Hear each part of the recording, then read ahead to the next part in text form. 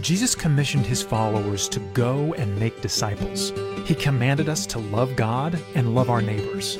But he also prayed that we would be united by his Spirit as one.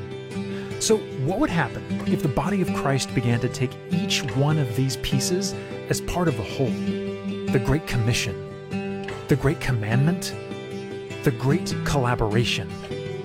Let's take a fresh look at the Jesus Mission.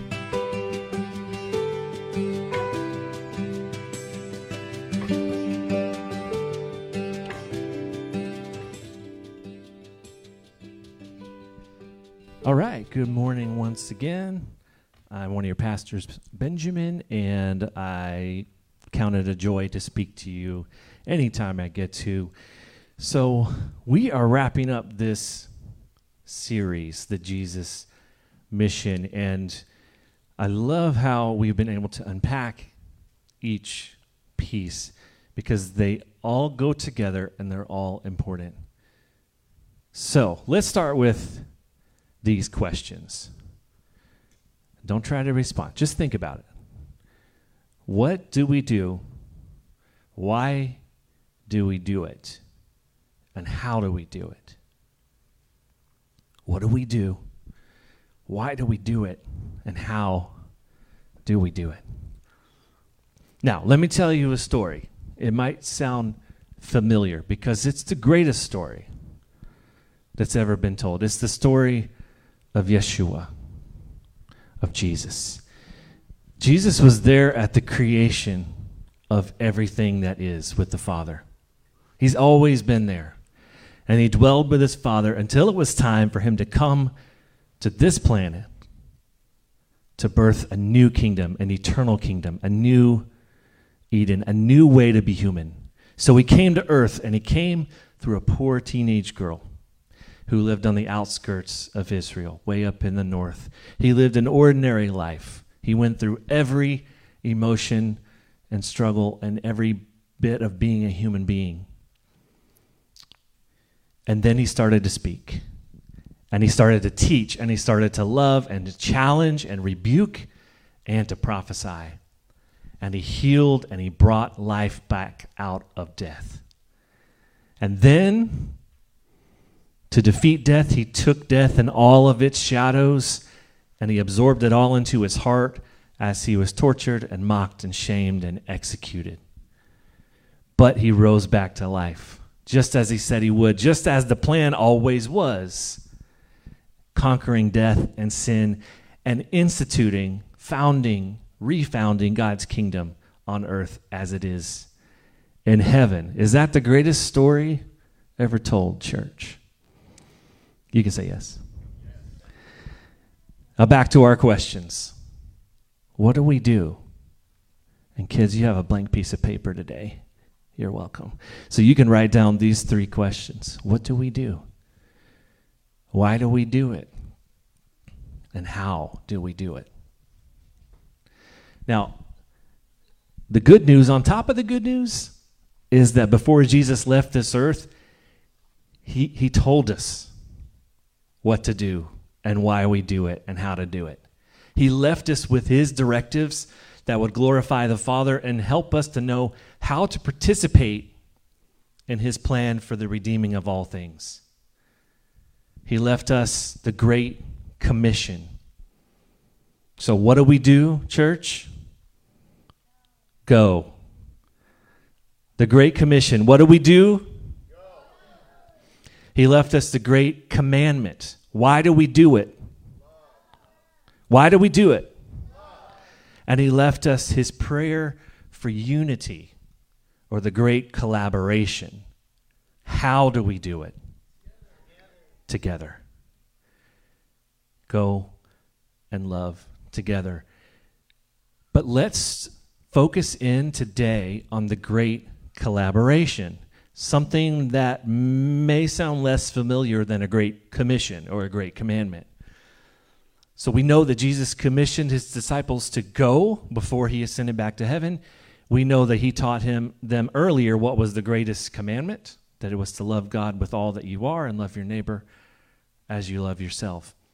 But to find this great collaboration, in the Jesus story, we have to look at the night of Jesus' arrest, the night that they finally took him to start the trial, to be able to execute him. So he has this Last Supper, right, with his closest followers.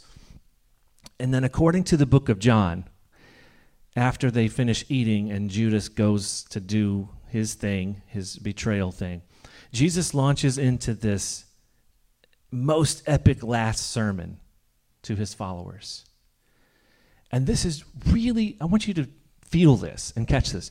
This is really stunning that we have this last sermon of Jesus, because these words weigh all the more knowing that it was his last sermon. So he's saying the things that he wants to leave them with, right? This is the last time he can teach them in person. So he goes through this sermon. It's kind of a bookend with the Sermon on the Mount, right? So he tells them to love one another just as he has loved them. A new commandment he gives them.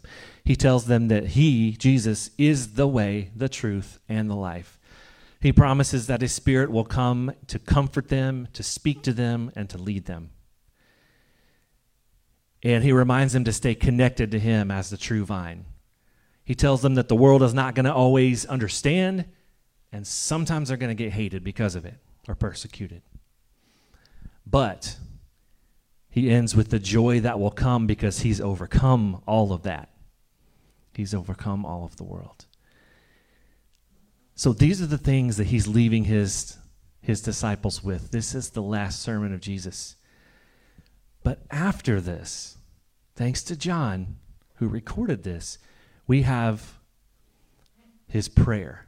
We have the prayer of Jesus. So, John 17, starting in verse 6. And remember, this is after the Last Supper, after this last sermon. And this is what's on Jesus' heart to pray for before he goes and gets arrested. This. Verse 6. I have manifested your name to the people whom you gave me out of the world. Yours they were, and you gave them to me.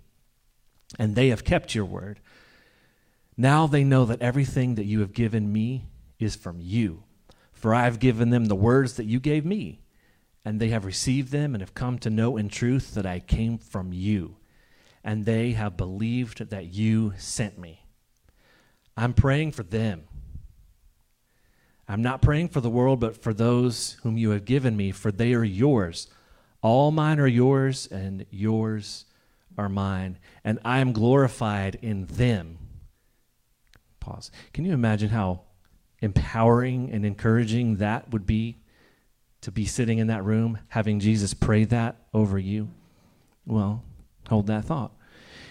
Verse 11. And I'm no longer in the world, but they are in the world. And I'm coming to you, Holy Father. Keep them in your name, which you have given me, that they may be what, church? Even as we are one.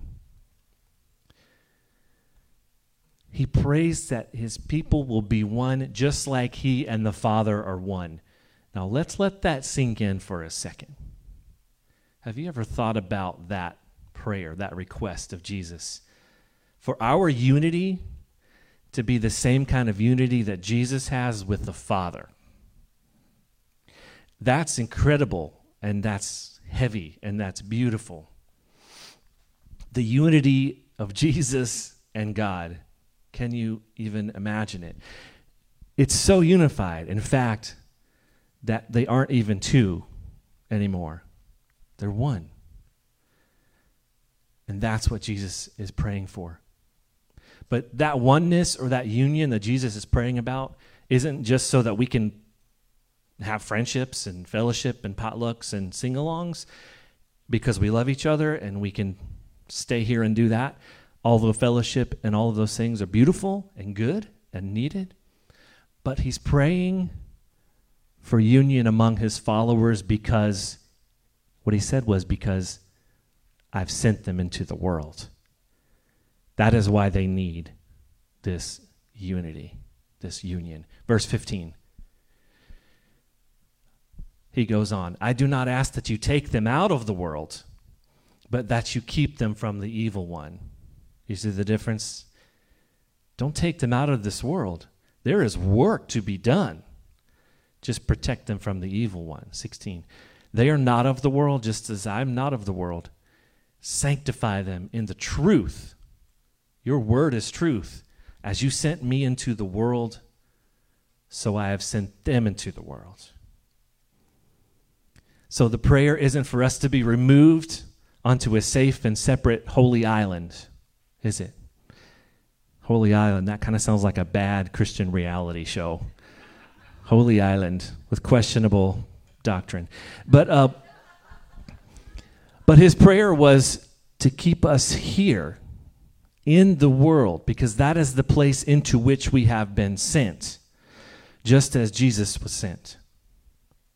And so we go into this world, as we go into this world unified, he's asking for us to be protected from the evil one and for God to sanctify us or make us holy and pure for participation in his purposes and his truth.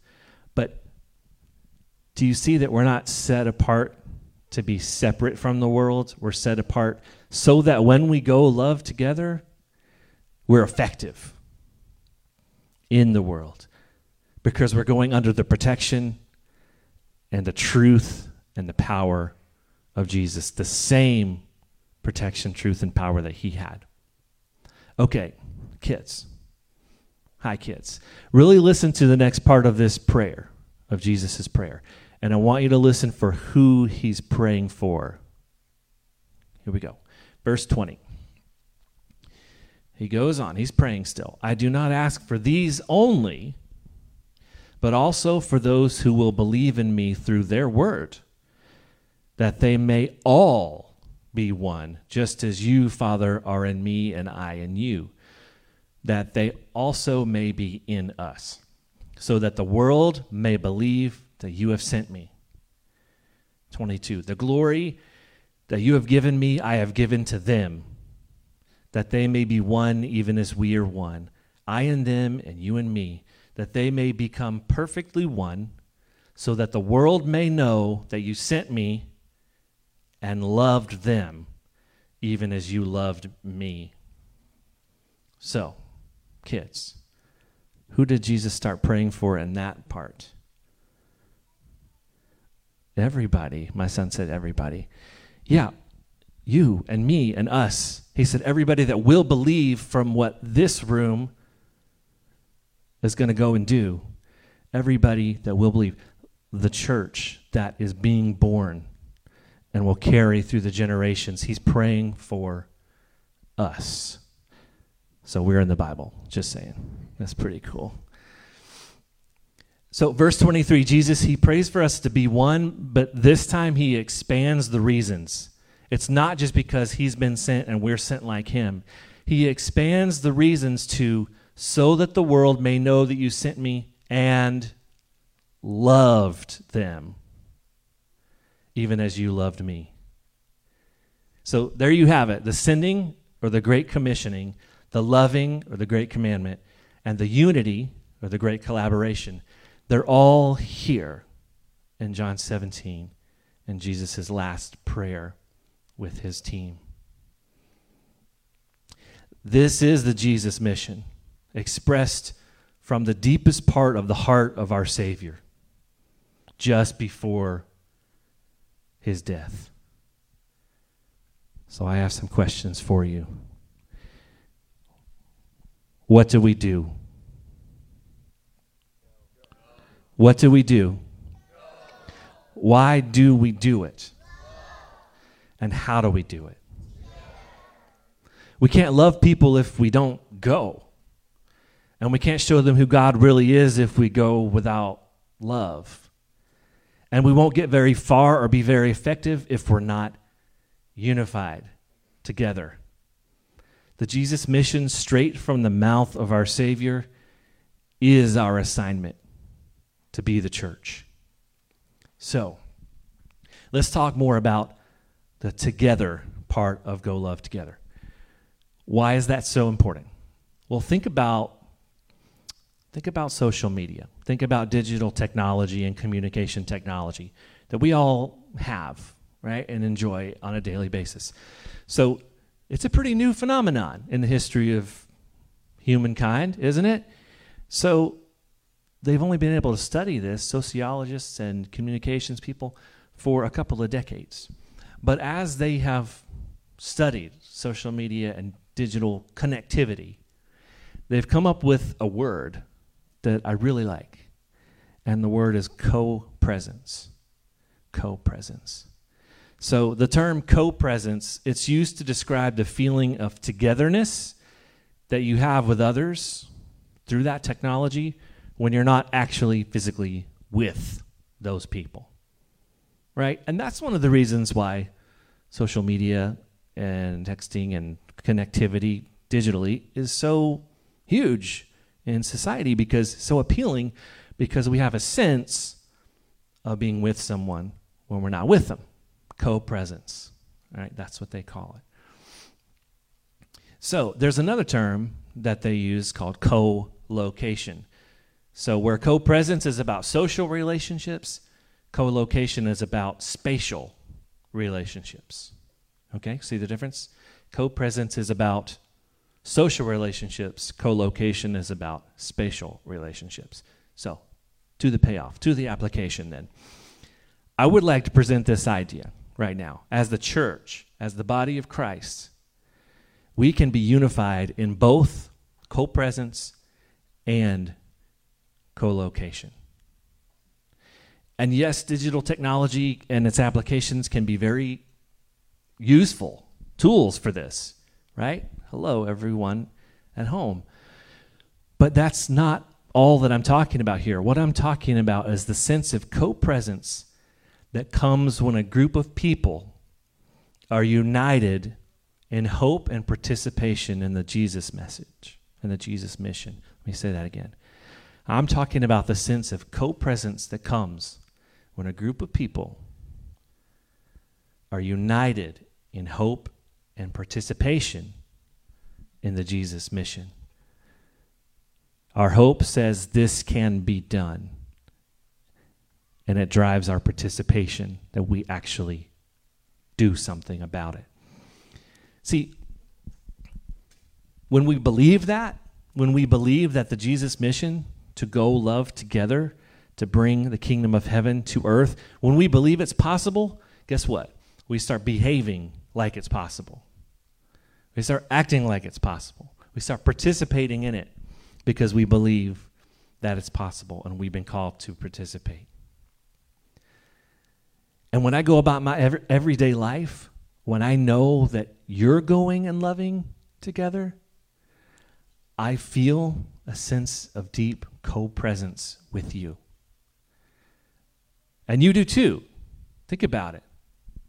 When I know that our amazing kids are going to school, and Judah and Anna and Landon and our kids, they're out there and they're being a light for Jesus in their classrooms, and they're showing the love of God to their friends, and they're showing the love of God to maybe the kids that have fewer friends or no friends. And when Teresa is teaching and encouraging her students and her coworkers and her staff and everybody that she comes in contact with, and Danielle is serving people in ways that nobody sees, right? And when I know our friends, our brothers and sisters at Preservation Church that share our building, when I know they're hitting the streets with food and prayer and the gospel and listening to folks that are struggling. And I know our friends at V3, they're raising $100,000 to go straight to combating the evil of trafficking human beings like commodities. When I know that's going on, I feel that co-presence with you even when we're not together. Do you feel that too? And that's so encouraging to me. That motivates me to do the same thing, to go and love together apart.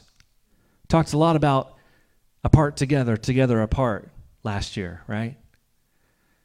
Because of a the pandemic. That. But it's so encouraging when I know and you know that we are out there on assignment in our daily lives, acting as agents of shalom, speaking wholeness and peace, life and light into the spaces we inhabit. That's the co-presence I'm talking about. And it's so encouraging. But we also have co-location, a spatial relationship, because we choose to gather here. We still gather. In the year 2021, they started in houses, gathering, went through a lot of persecution to keep gathering, and we're going to keep gathering. Because when we choose to gather, we are co-located. We are spatially related. We are physically together. And most of us, many of us, live in the same general area, right? That's co-location. And Jesus was specific when he commissioned us, wasn't he? He said, go into Judea and Samaria and all over the world. And so because we are co-located, spatially related, we pour into this place, right? This place. This is our corner of the kingdom. And yes, we pour into Element here and we steward our resources and our energies and our tools and our children. Well, but by this place, I also mean this place out there. You can't see that from home. I'm pointing to the door. Out there, our city, Tampa Bay. That's why we say yes to combating the evils and destruction and sin and shadow that's brought into our city. Like human trafficking, like destroyed families that leave children in their wake with no one. This is why we combat that, because it's our city. It's our place.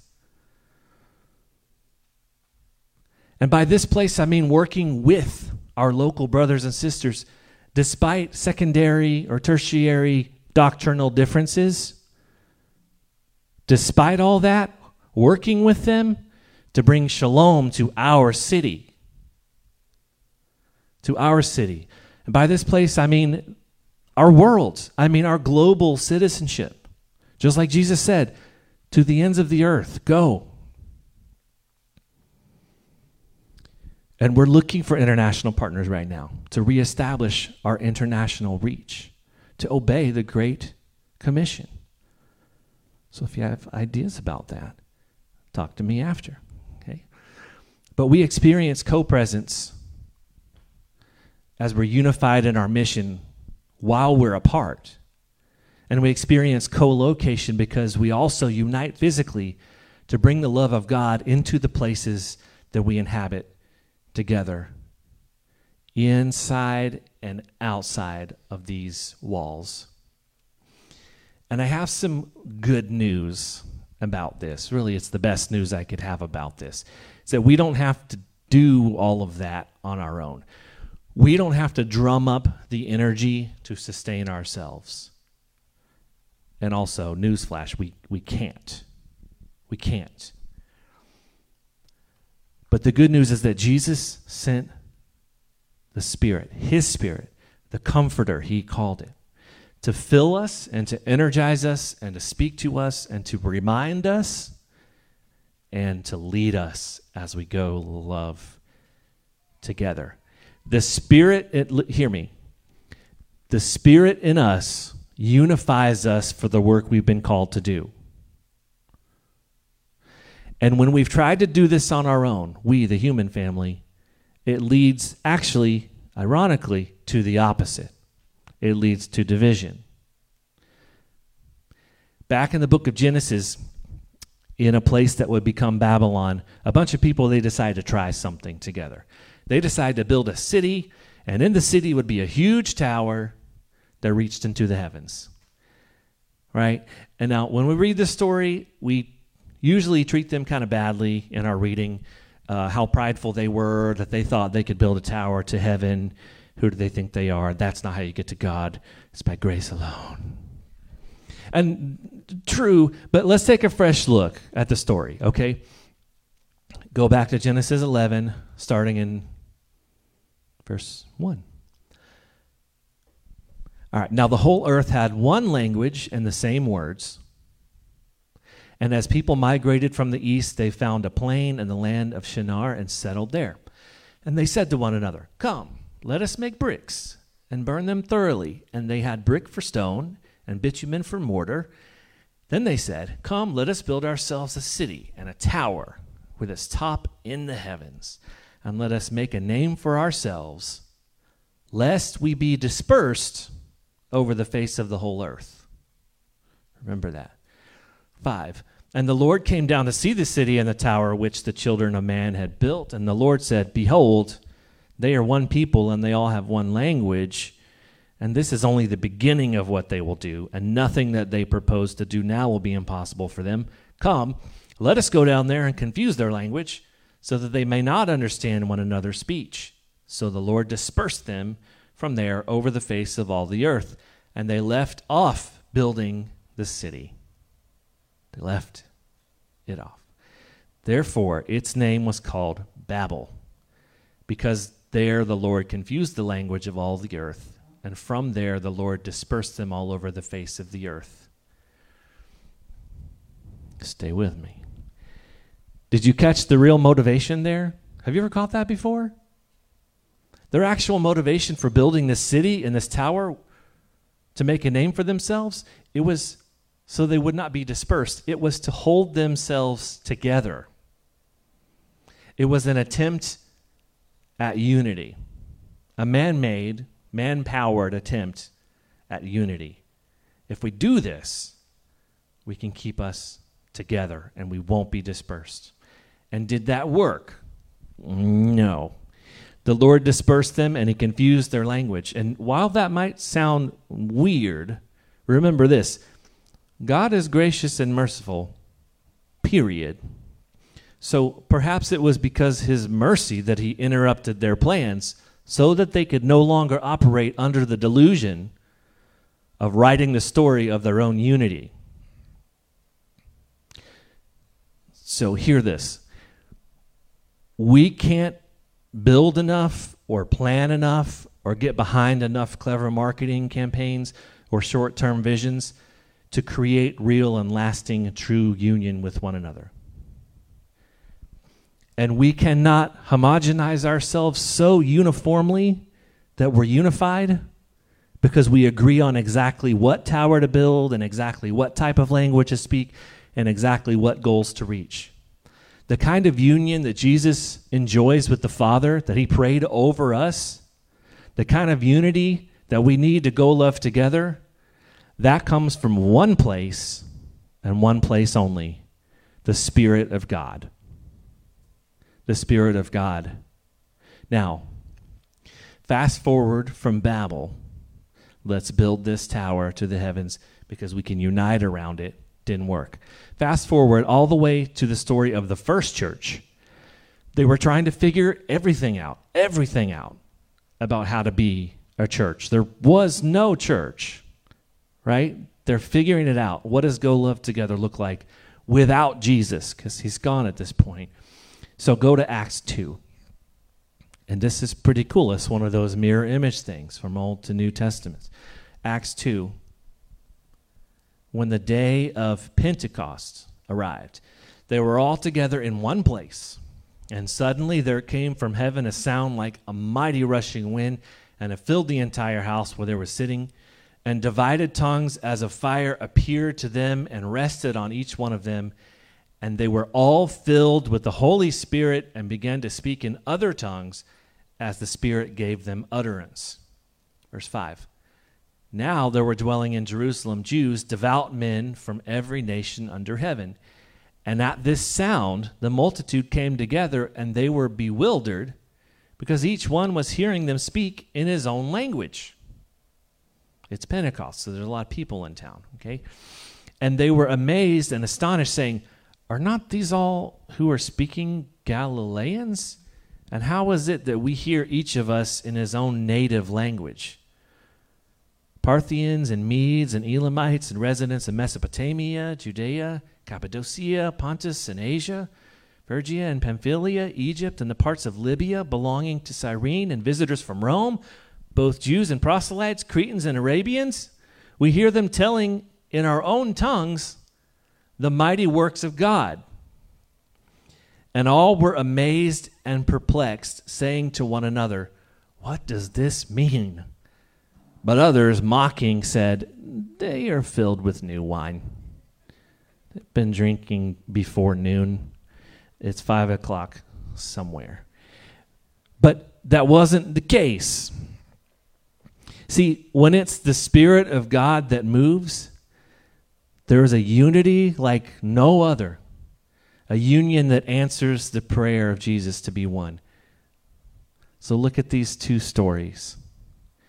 Where Babel failed to bring unity, Pentecost succeeded. Where Babel was man's efforts for unity, Pentecost was the Spirit's work for unity. Where Babel is where languages were confused to prevent man's pursuit of glory, Pentecost is where the Spirit translated those languages for the glory of God. Where the work of Babel was abandoned, the unified work of the Spirit that began at Pentecost is still going strong. Amen? And by the way, do you know what happened next in the story? Everybody had gathered because of the weird sounds of the wind and the 100 languages, and Peter unleashes a mega sermon, and the Holy Spirit moves, and 3,000 people say yes to the Jesus way.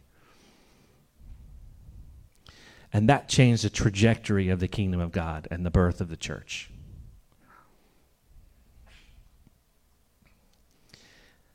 As we go and love the people of this world in ways big and small, we must go together. We must go together. We all know that there are many languages being spoken out there. And I'm not just talking about the different languages that we speak around the world. I'm talking about the language of division, the language of despair, the language of straight up hate, the language of perfection, the language of religion, the language of cynicism. There are many languages in the cacophony of earthly noise. But there is the Spirit of God alive in us, unifying us in the language of the love of the merciful and mighty Creator God, who can speak that language through us if we choose to follow in obedience every day in every way the Great Commission, the Great Commandment, and the Great Collaboration. So, church, one more time, what do we do? Why do we do it? And how do we do it? May it be so. Let's pray. Band, you can come up.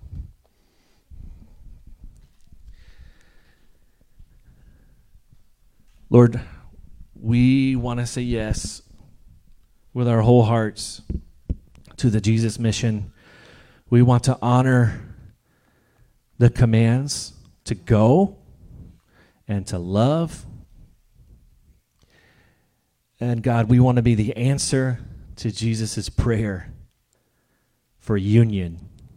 More than unity, more than like-mindedness, more than, we kind of have the same doctrine, more than any of that. Something that supersedes all of that. Something that we can't create or sustain.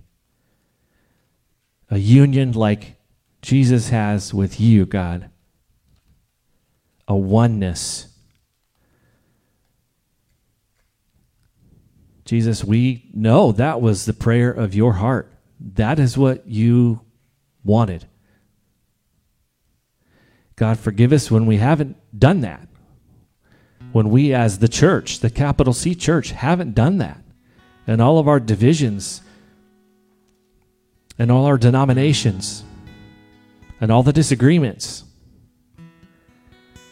But God, like Pentecost, we pray for a movement of the Spirit over this church, over the churches of our city, that we are taking back into the light, and over your church worldwide, for unity, for oneness. God, what could we do? What could we accomplish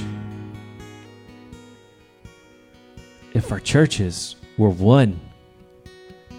If we said, you know what? There's resources, there's money that's going over here. Why is it going over there? Let's push back the darkness with that money. What if we said, I'm spending my time over here? Why am I spending my time over there? There's people that need love. And then we go. What if we all did that? What if Tampa Bay was like a city on the hill that people said, not, oh, that place is churchy, or that place is evangelical, or that place is this religion or that, but people said, that place is flourishing. That's a place of beauty. It's a city on a hill. Why is there wellness there? Why is there healing there? Why is there peace there? What happened to the demand for human trafficking? How did they do it? Spirit, we believe that you can unite all of us to do that work you've called us to do. You wouldn't have called us if you hadn't already empowered us. So we want to say yes to you, God, today, to be a leader in this city, to unite with others under the banner of shalom. May it be so.